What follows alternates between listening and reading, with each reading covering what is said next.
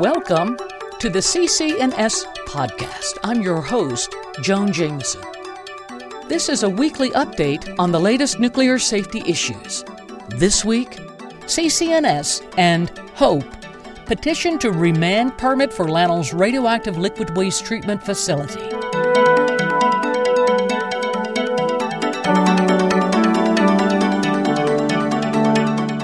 On Tuesday, August 9th, the New Mexico Water Quality Control Commission will hear virtually a petition for review of the groundwater discharge permit DP 1132 filed by non-governmental organizations CCNS and Honor Our Pueblo Existence, HOPE. DP 1132 allows Los Alamos National Laboratory, LANL, to handle, store, and discharge treated radioactive and hazardous waters from the radioactive liquid waste treatment facility into Effluent Canyon, a tributary of Mortondad Canyon.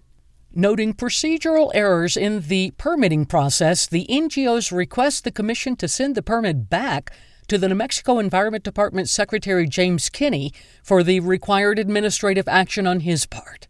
Further, the NGOs state the Secretary was required to find that the facility manages hazardous waste, and so it must be regulated under the Hazardous Waste Act instead of the Water Quality Act.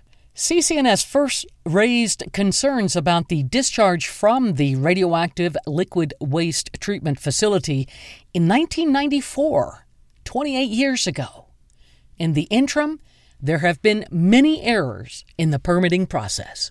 For example, a public hearing about a draft permit was held in November 2019 before a hearing officer. Following a hearing, a report by the hearing officer to the Secretary is required. The Secretary then has 30 days to make his decision. On March 4, 2020, the hearing officer delivered his report to the Secretary and recommended issuance of DP 1132. The Secretary did not act within 30 days. Instead, on June 24, 2020, the Secretary issued a non-final order, sending the matter back for consideration of financial assurance. He directed the hearing officer to submit a revised report after the hearing, which has not been presented to the Secretary. Further, the Secretary has not expressed his position on the March 4, 2020 report in any revised report, nor did he provide a response to the voluminous public comments. On May 5, 2022, the Environment Department issued DP 1132 with no reference to the hearing officer's March 4, 2020 report. A complete administrative record must contain the hearing officer's report to the Secretary, the action by the Secretary that includes such a report, and the Secretary's responses to all significant public comments. Without these elements, the administrative record is incomplete. CCNS and HOPE respectfully request that the Commission return DP 1132 back to the Secretary to complete the administrative processes. They also request the Secretary determine that the Hazardous Waste Act is the proper regulatory vehicle for the facility, not the Water Quality Act.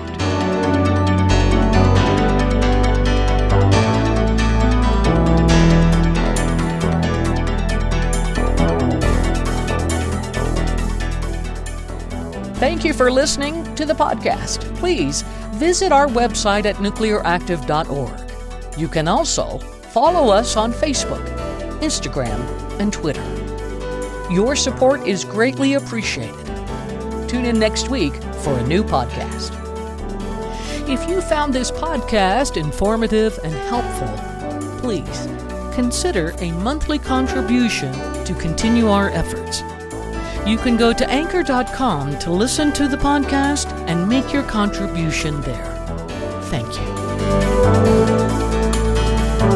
you.